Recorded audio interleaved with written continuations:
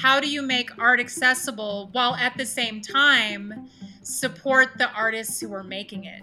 I mean, that's the hard thing. If we just gave away our work, then we'd be the starving artists. So there has to be an in-between place. Accessibility, getting the art out there in the world, but then the support so that we can continue doing it. Welcome. I'm Doug Cassina. I'm an artist, a gallerist, a curator, and a collector. And this is Artbound, where we deconstruct the myths and misconceptions of the art world. We have the conversations here with artists that aren't going to be found anywhere else.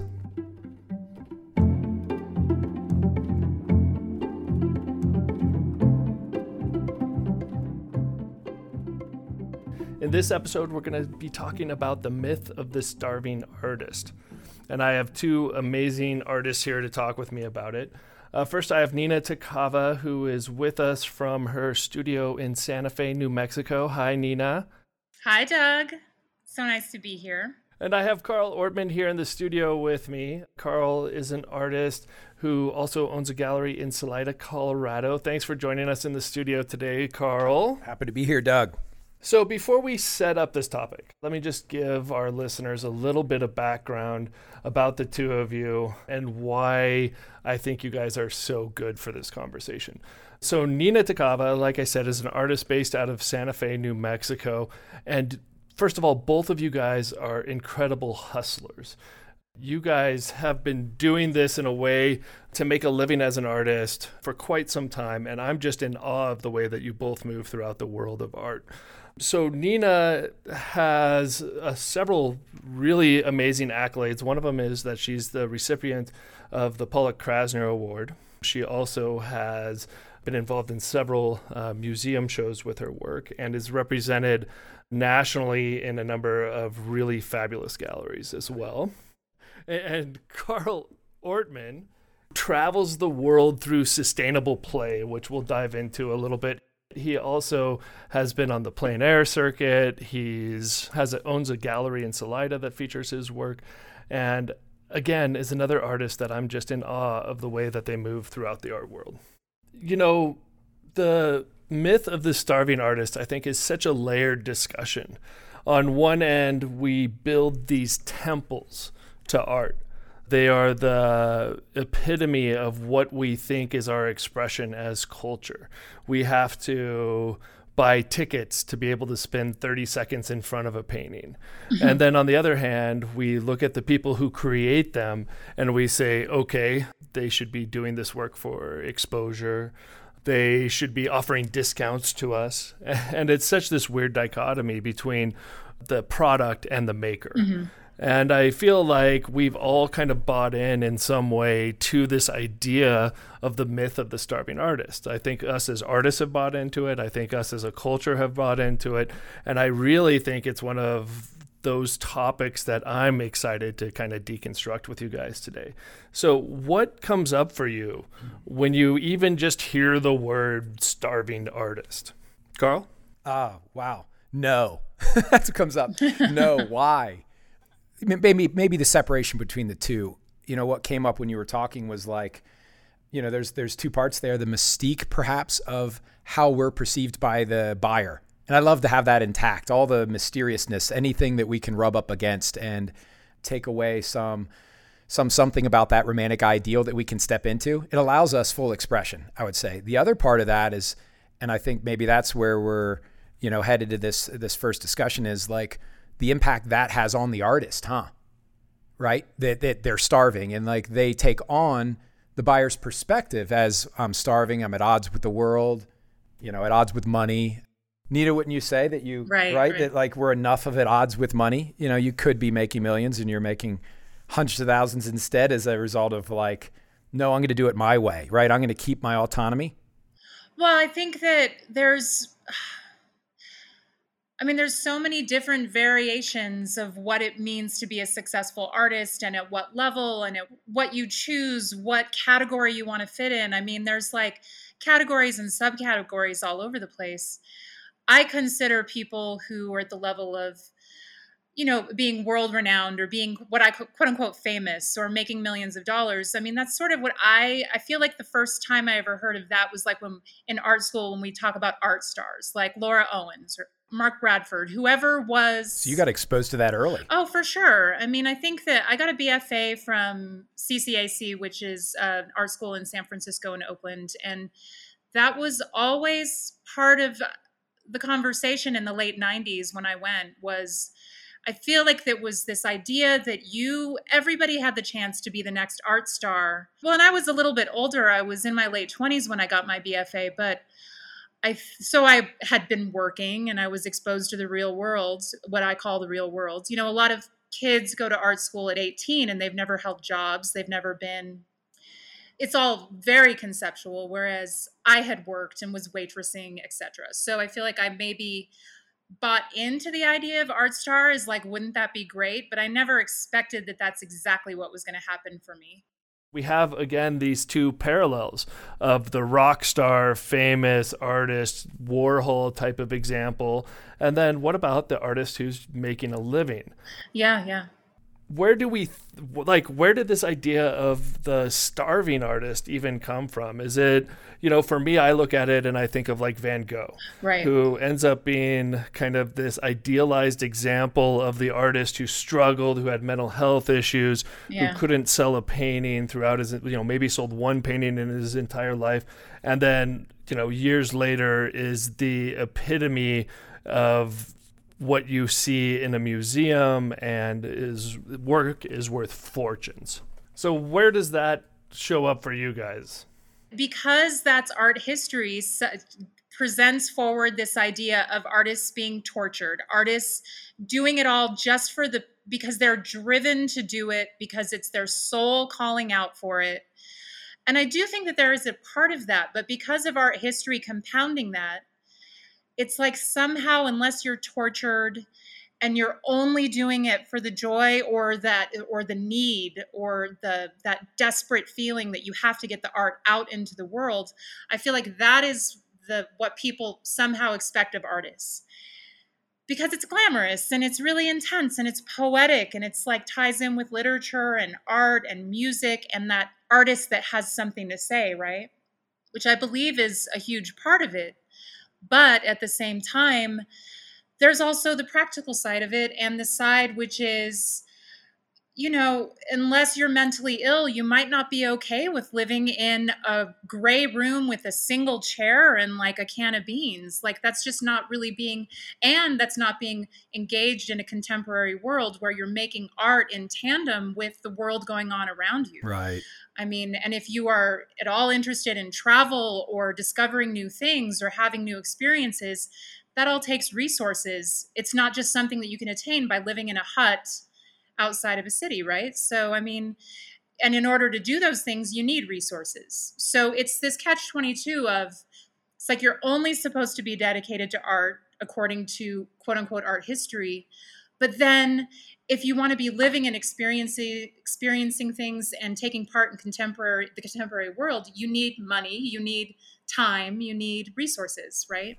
Carl, have you bought into this idea of the starving artist? Wow. I was just going to ask Nina, where are you exposed to these misconceptions the most? I have an art gallery and I have beginner students come in, I have collectors come in and they language it. Where are you exposed to that?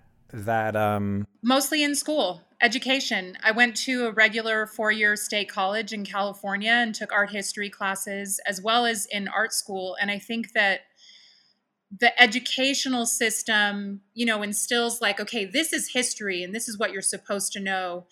And because you've got centuries of art history informing contemporary artists, that's where I think it comes from. Where did you hear it most? Like from clients or from other artists? So many aspiring artists walk in my front door and they start using a dead language. And it's almost like a type of creative language has evolved out of it where I'll lead people, I'll navigate them through themselves so they can get in touch with what they are and aren't going to do and kind of try and I have this like secret study of trying to rule out that dead language around starving. around scarcity and drop them into abundance and check in with this individual in front of me and see if they're actually going to do something about it. Maybe inspire them towards actualizing their art, their creativity. Right. So when we romanticize this idea of the tortured and starving artist, it sounds like to me, you kind of alluded to this a little bit earlier, Carl, that it can be something that we benefit from in some ways because it's a little bit of the magic of the,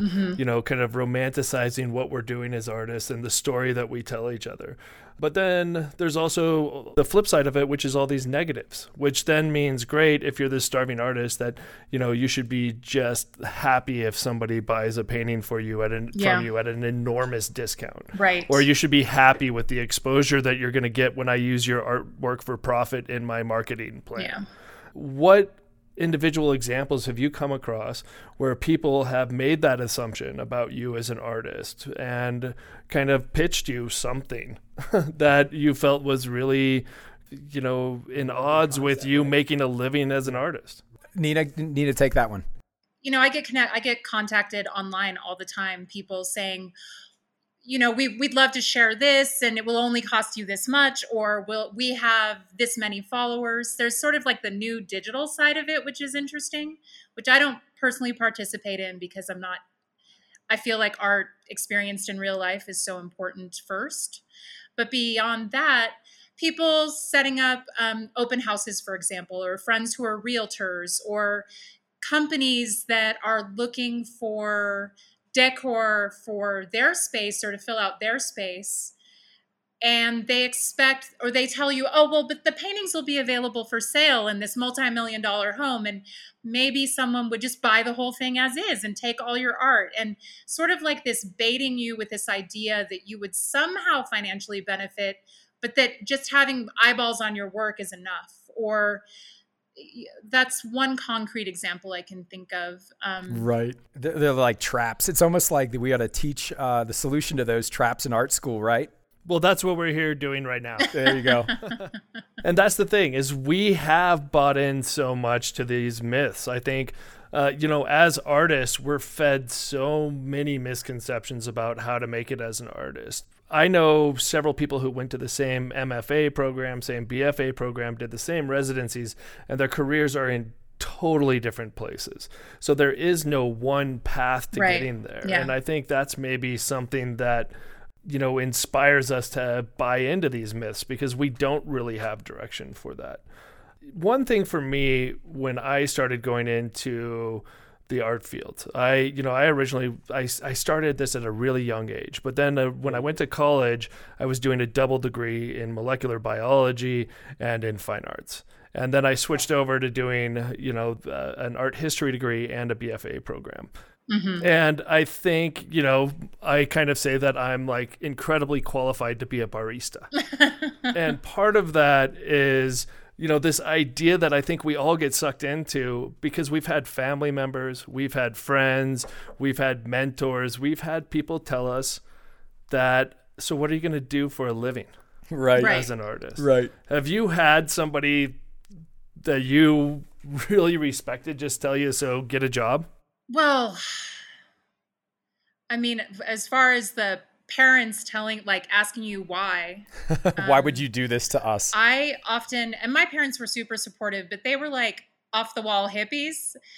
But in terms of, I'll meet people now. I mean, it's funny because I've gone for it and I've done this thing, but even I recognize that when people introduce me to their 5-year-old and say they want to be an artist just like you, one of my first thoughts is kind of like, you better have a backup plan, kid, or be very sure that you are willing to go through what it takes, because it takes a lot. And it's not just monetary, even though that is very real, but it's also being able to walk a pretty fine line between creativity, stability, and practicality, literal production, which is a side that no one ever wants to talk about, but is so very real when you become a professional artist, just like literally making objects, like making a product to give to people that is in demand.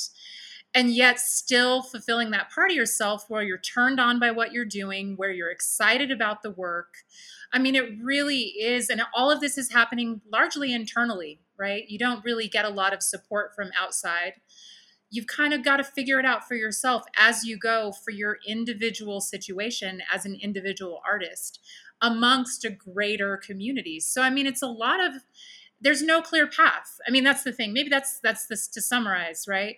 There's no clear path to being an artist. I think that's beautiful. You Good also balance. touched on this idea about another romanticized myth that we all buy into too, about the inspiration of being an artist, that it's always about inspiration and not just about actually getting in the studio and making work every day. Right. I love the idea that, inspiration is for amateurs. Professionals get in there and they work. Yeah. Right. That you get to the easel and you hope inspiration shows up. Yeah. Well, I had a professor in college who was really fabulous about it. He's like, go to your studio, start cleaning, start sharpening pencils, do something like that, because when you're engaging with the work, when you're looking at an unfinished painting or something that was a non-successful painting, pretty soon you're going to get bored with cleaning and you're just going to dive in and start working. That's great. And that's what you need to start doing, is just work and work and work and work through whatever comes up for you. Well, I have a tendency to overwork. And I think that's sort of it's just a different side, which is, and I've made a lot of bad paintings because of it. I have a tendency to just, instead of ruminating or being tortured, and I try and set things aside, but in general, that is the secret that I think should be taught first and foremost in art school, and after, which is you've got to get in here and do your thing. And whether you're cleaning brushes or taking notes or just working on actually putting paint down, you're going to get somewhere, and you're going to make some really crappy paintings in the process. And there's some paintings out there that I'm like, oh man, did I really put that painting out in the world? But somebody's out there loving it, and somebody's out there getting inspired by it somehow, because it's no longer collecting dust in my studio, right? So yeah, I think, what about you, Carl? Do you just go in, how do you start? Or, I mean, do you have like a work schedule? No, not at all. I can't, I joke with kids. I had 3 little kids in the other day, and I was like, when somebody calls you weird, pay attention to what those attributes are and find where they fit in the world. I'm incredibly Nice. ADD, right? Like, I have 12 projects at the same time. And Me too. Yeah. Right? And I've learned to tell myself, and I'm very emotionally volatile. The coffee and the wine doesn't help. or my dating habits. But I find that, I'm in the studio. I could really relate to what you were saying, that I'm in the studio and I'm very emotional, or I'm having a tough day, or I'm having a lack of inspiration. And unfortunately, I'm the one painting, right? Source isn't painting through me. I'm not out of the way of the painting. But I just, after all these years of doing this, like you're saying, if I'll just stay with it, tomorrow when I'm inspired or I'm on point, at least I have something started with which it painting through me can react to. So keep going. And just because I'm down today, I'm developing work that absolutely 100% sells tomorrow. And I've learned to just be like, it's okay that I'm not on most of the time. Yeah. Have you ever gotten to the point, Carl, where you've had all of these challenges come up and you've said, shit, I need to get a real job? Or have you ever had anything have you ever had a real job, Carl? How has this worked out for you? Wow. Yeah, right. You're laughing. This is a good one.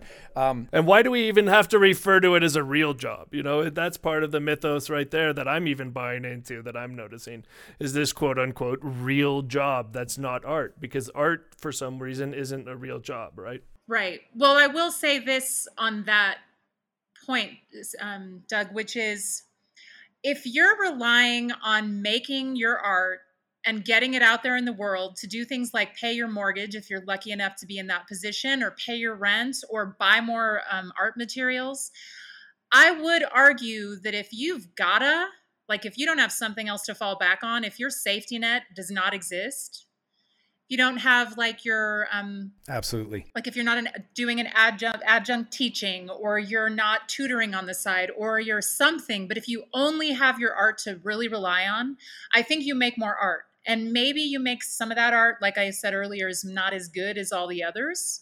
There might be some weaker paintings, but there's going to be more of them. And that, in my opinion, is kind of how you get better at painting and how you discover what you want, which is make a lot of paintings.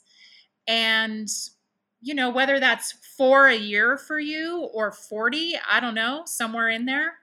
But it does keep you it keeps you on if you're like, or if you have deadlines and commitments with galleries where they're expecting 5 pieces from you in a couple of months, like that's motivation.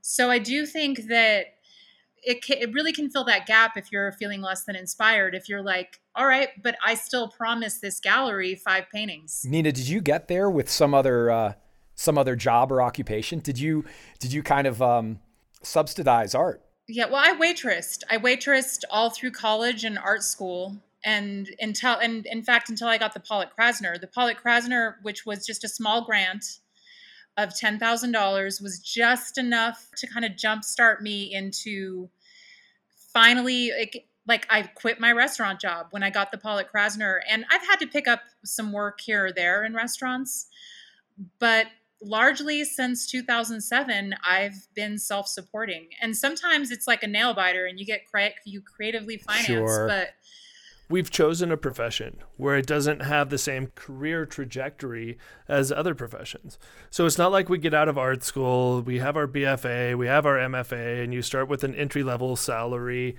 of, Right. 30 some K a year, and then every couple of years you get that would be amazing. you get a raise and you get these accolades, and then you can put your resume out to get a different, Yeah, why can't we have that system? Doug, let's get that system. That sounds awesome to me. I think the reality is it takes a long time before you get good. Yeah. You have to make a lot of really bad paintings before you're to the point where people are really looking that your work is that sought after. Yeah. I look at the careers of, let's say, the abstract expressionists in New York.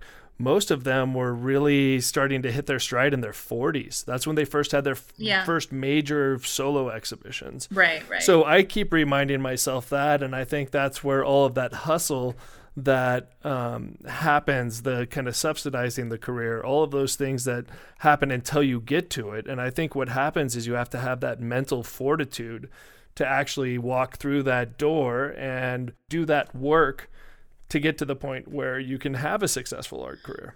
Well, and I would argue you have to work your butt off, honestly. But you're also talking to one of the hustlers, right? Which is, I feel like, again, if we're going back to like sort of that Hollywood or art history version of an artist, like I joke about like the artist with the beret on and a cigarette and an easel with just staring at there are some artists who really do work that way, but I put on my apron and I go to work on like 6 different paintings. There's like an order to things. There's so much literal work involved that I don't know how a lot of other artists do it, but I think that but it's like work.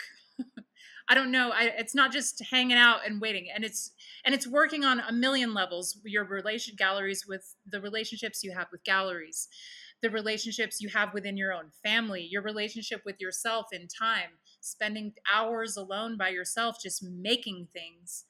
I mean, that all comes into play in the hustle, And for everybody who can't see what's going on here, Carl basically has a beret on. He does not. Does he really have a beret? Yeah, I do. No, pretty much, though. Pretty much. So we're going to go ahead and take a quick break, and we're going to come back to the overall view of the starving artist in society, like how we bought into this as a culture in whole, and kind of look at the kind of broader picture a little more and see how we can address that. Hey, it's Kaylee Cuoco for Priceline. Ready to go to your happy place for a happy price? Well, why didn't you say so? Just download the Priceline app right now and save up to 60% on hotels. So whether it's Cousin Kevin's Kazoo Concert in Kansas City, go Kevin, or Becky's Bachelorette Bash in Bermuda, you never have to miss a trip ever again. So download the Priceline app today. Your savings are waiting. Go to your happy place for a happy price. Go to your happy price, Priceline. So one thing I'm wondering is, where do we go from here? What does it take to change our culture that is bought into this myth? One, I remember this anecdote, and I don't know what founding father it was who said this, but it was this idea that I'm a farmer so that my children can be doctors and lawyers, so their children can be artists and poets. Right. And I think, we also have this idea that at one level, being an artist or a poet is this incredibly aspiring job to have.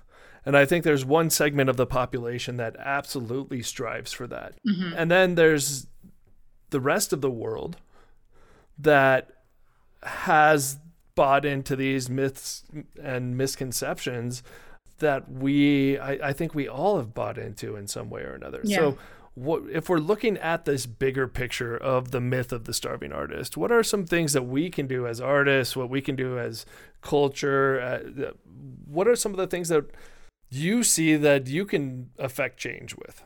Well, we all need to support more artists. I mean, I guess that's the immediate answer that I have, and something that I personally do, which is like, if you've got a couple $100 to buy something from an emerging artist at one of their first shows or something local, I mean, that's like a direct action that you can have, that like, if someone has money coming in, then they can spend more time making that art or have that affirmation. So that's just on like a very micro way. But in terms of larger scale, I remember being in art school and thinking, and I was waitressing and working, and going to school full time. And I was like, God, if I could only, like, if someone could pay me $30,000 a year to make X number of paintings that we would just give away, I could be okay with that. Now, I probably would be stretched to live on $30,000 a year, but maybe more public works. I mean, I think about, the New Deal and putting artists to work making murals or doing public arts. That's where I feel like systemic support from our institutions really could make a huge difference. Like, could museums or local governments, and it's small and in piecemeal, but a lot of times it's hard to get support unless you're already very well established. So I don't know. I mean, I feel like there's a lot of room for creative thought because the world needs art. I think you hit on a couple of really interesting things with this idea around policy and art, because one of those is, and I remember kind of diving into this once for a PBS special, and what it was we were talking about how do you sustainably support arts. And I think most people go into, okay, supporting institutions and nonprofits and museums. But in my mind, that starts to really get towards this bureaucracy where there's several people who are deciding who gets those funds. They have usually an agenda in some case or another, and it might not be promoting the most interesting and engaging and challenging art out there. And it might actually soften what the art is that we're seeing as a public. Yeah. So I keep going back to what you said, and that's go buy a painting. Yeah. Support artists in a real way. But now how do we look at, is it an idea of education? Do we start we've lost elementary education with the arts. Is it something that we need to really start instilling in people, like the value of what this can be in a culture? Yes. I look at artwork as the purest form of magic, that you're imbuing an object with source, with God, with a whisper, with a prayer, whatever that might be. And when people engage with that object, it can change their life. It can change the way they look at themselves. It can change the way they engage with the people around them. And it can really affect change in this world. But how do we invite people to have that conversation more and more with art and see the value of that? Yeah, what is the value? I view it as I'm out there on a different level. I think, Nina, you're primarily in art galleries. Is that correct? Yeah, entirely. Yes. Okay. So I'm out there. You might say I'm on the street in a way. I'm not in the streets, but I mean, You're not in the streets in the form of like a starving artist on the streets begging people to buy your paintings. I may be painting with the homeless, but I'm not starving. I'll take them out to a fine dining meal. But see, that's an interesting conversation from my perspective, because I hear the complaint a lot, like something should, like we should value something. But I think if we could open up the access to why. Yes. Let's break this into two perspectives. The collector, right? And how we can improve the perspective of the collector. And then I think in order to do that, we really have to pay attention to our role as artists in informing the collector. Like, I think we could do more around informing them, around building value as to why we are valuable. I think we go right into the complaint, like we should be getting money. But I think we've lost our understanding of exactly what our value is in culture. And I think if we could inform in art school, I could open a can about the things I think ought to be taught in art school for $120,000 a year, or for a 4 or 5 year degree. If we can get into, okay, I'm a buyer and why should I value art? Like, really hit me on the level of like what I value in the world. Well, what do you value and why should we value art? I oftentimes refer to like art scenes, and sort of the epitome of the art scene is New York, right? And in the US, that's sort of the seat. Well, but this is the thing that I've noticed in terms of just culture, which is it is part of much more not every day, but it's people grow up with art on their walls. People collect art. It's part of the culture of, and I'm not saying, it's just something that I've noticed whenever I go to New York. Yes. Whether it's someone's parents' house, someone's grandparents, maybe because they're in buildings and they don't have a lot of windows and they don't have a lot of beautiful views like we have out here in the West. Right. People tend to surround themselves with objects of beauty, things that make them feel good in their interiors. And I think that building from that cultural base and so if you're like a kid and you see original art on the walls of your parents' home or your grandparents' home or their friends' homes, that's normalized. It's like, oh, of course, once I get a home, I have to put art on the walls. So I spent 5 years in the Pacific Northwest. And what I would say is because there's so many windows, there's not a lot of walls, people have beautiful views. They're not spending as much time thinking about these objects that are inside their home and beautifying their lives. So in terms of culture and change, I would say get more art into people's lives through things like art lending libraries, which I had friends in Seattle who developed one and it was really successful. I mean, you kind of got to trust people, like regular people, that once you show them what their worlds can be like with art in it, I think that they get into it. It's just, there really is a barrier between access and also priorities. Like a lot of people, it's like you need a desk to work on, but do you really need the painting on the wall? I don't know. I mean, it's an individual value, but I think that if you come from a culture where you're used to seeing art and that's a moniker for you of like how you're supposed to be in adult life, and that continues on collection as well as people making objects as well as people having this as a career. As an art dealer, what I'm hearing is go buy more art. Mm-hmm. which again, I absolutely resonate 100% with what you're saying. I think it is what we engage with as a culture. And as a young person growing up around that, I think that's exactly right. That, you just kind of have that filtered into your existence of art.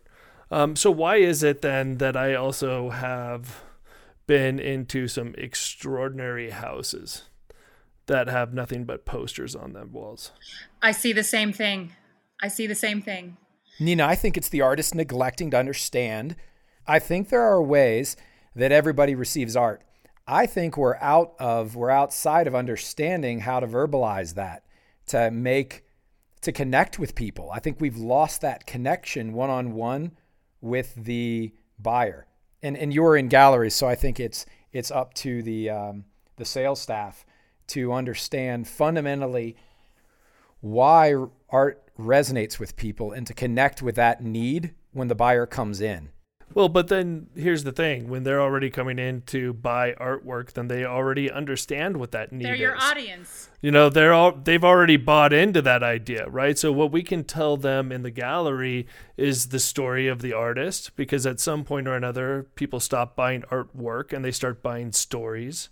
Whether it's the artist story, whether it's the, you know, like I suspect at your gallery in Salida, you have a lot of tourists that are coming in and they buy a piece of artwork there that connects them with their trip, so that when they have that work on their wall and somebody walks in, they can say, let me tell you about Salida. Absolutely. Let me tell you about my trip to the mountains, whatever that might have been. And I sometimes just have to realize, sometimes it's not even about me. My work is just good enough and at the right price point relative to the fact that they wanted to take away a souvenir, right?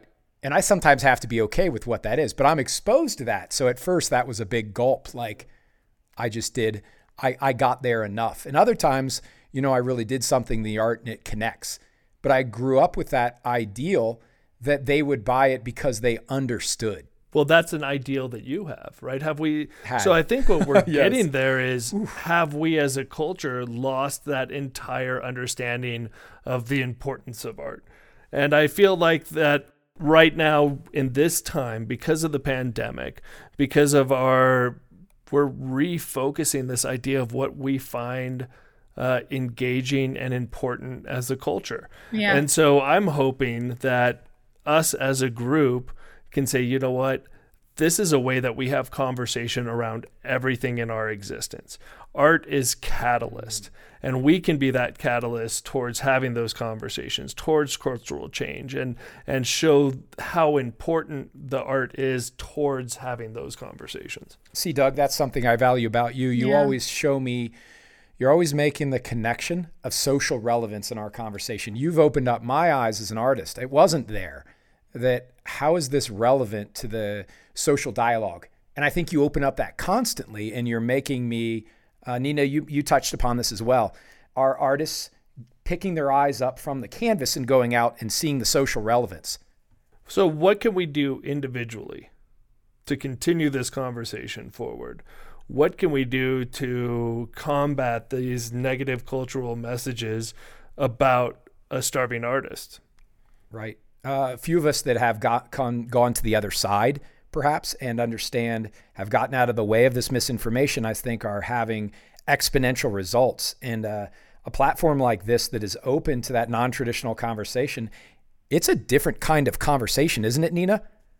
Well, and I think that I know that we're supposed to be talking about the cultural narrative, but the answer in the end always comes down to, you've got to give people the support and the resources to keep making art, if that's what you think is the answer, right? Like, artists keep continuing to make art. I've got one for you, Nina. How do we, now I've had the chance of coming up in a small art town. Okay. I got to help make that one of the top art towns in Colorado. And we did it at a grassroots level about 14 years ago. And I started to, at first I was very much against artist subsidies. You know, I believed that if something worked, it made money. And if you were to throw money at something that didn't work, it's throwing money at a problem to solve it. It's not something to be solved. But as time has gone on, I've seen that you can classify, let's say, realtors, versus artists. One generates culture. The other one feeds off of that culture. So when an artist, like in Salida, when we started to live the experience, Nina, I mean, we were weird and fun and costuming and holding these like late night meetings and discussing possibility, you know, in all these areas, just like the romantic ideals. And we're full of hope and dreams. And with our own dollar, we generated parties that collectors could come to. They could come to any event in Salida. They could go to a restaurant. They wanted to sit with us and drink wine out of a plastic cup, but be awakened by our conversation. I mean, fundamentally, it was a conversation, an event we were doing, something that was alive that joy came out of. And what I simply mean to point out here is there's a difference to notice that all types of businesses don't have equal status in generating culture. Artists, some of the raw arts like art, music, dance tend to have this raw component that everything else seems to come out of. It's a feeder. And that I think we need to be more aware, because what's happening right now, Salida, is these other businesses come in. They might make more money than we do. But traditionally, because we don't have the buying leverage, that we don't make as much money as they make, such as real estate, it's an easy comparison. Mm-hmm. 3% of a property makes, as they mature into their career, they're in the makings hundreds of thousands, even millions right now.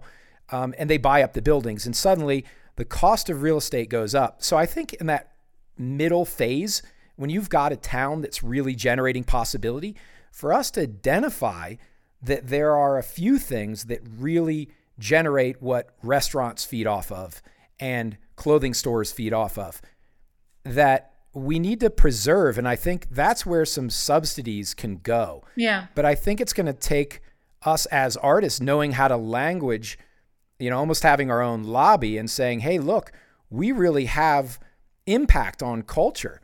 And you don't want something gentrified, and yet we don't want to shame growth. What do you think?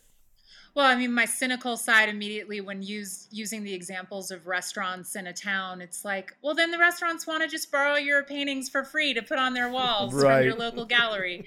I mean, it's hard. You'll get great exposure, because Nina. the answer, exposure. You'll get great exposure. Tell me about exposure. And then, why don't you go visit the gallery? I mean, it's true. I mean, I wish I had come up with that example earlier, but right? Could we tackle exposure for a second? That's like something you get when you're outside too long from being cold. Right. Well, and the bottom line ends up being, I mean, we keep coming back to it, is getting people resources and having sustainable resources for artists to continue making work. So is the answer, I mean, there's institutions, there are grants, there are awards, but oftentimes it ends up being the most well-recognized artists who continue to get those. It's like, once you make it, it's a lot easier to make more. So I just don't really know. I feel like, do we all need to have, like, as you said, Carl, a grassroots community-based project that encourages people to make art? But then once you do that, you also have the question of curation and quality. And I mean, it's so complex. Doug, just fix it all for us. Okay. You can do He's it. in the process.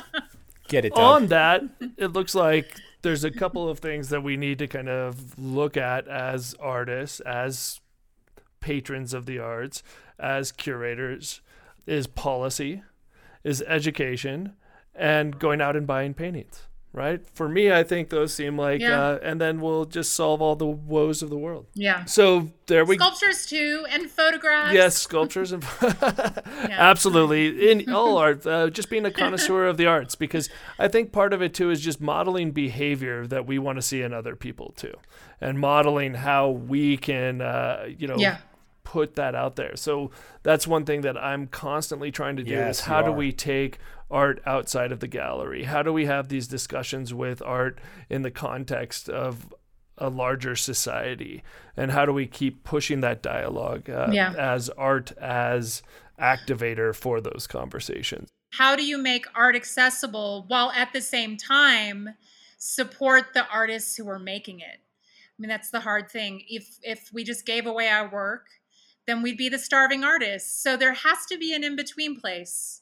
Accessibility, getting the art out there in the world, but then the support so that we can continue doing it. Well, and I think that's a wonderful note for us to end on.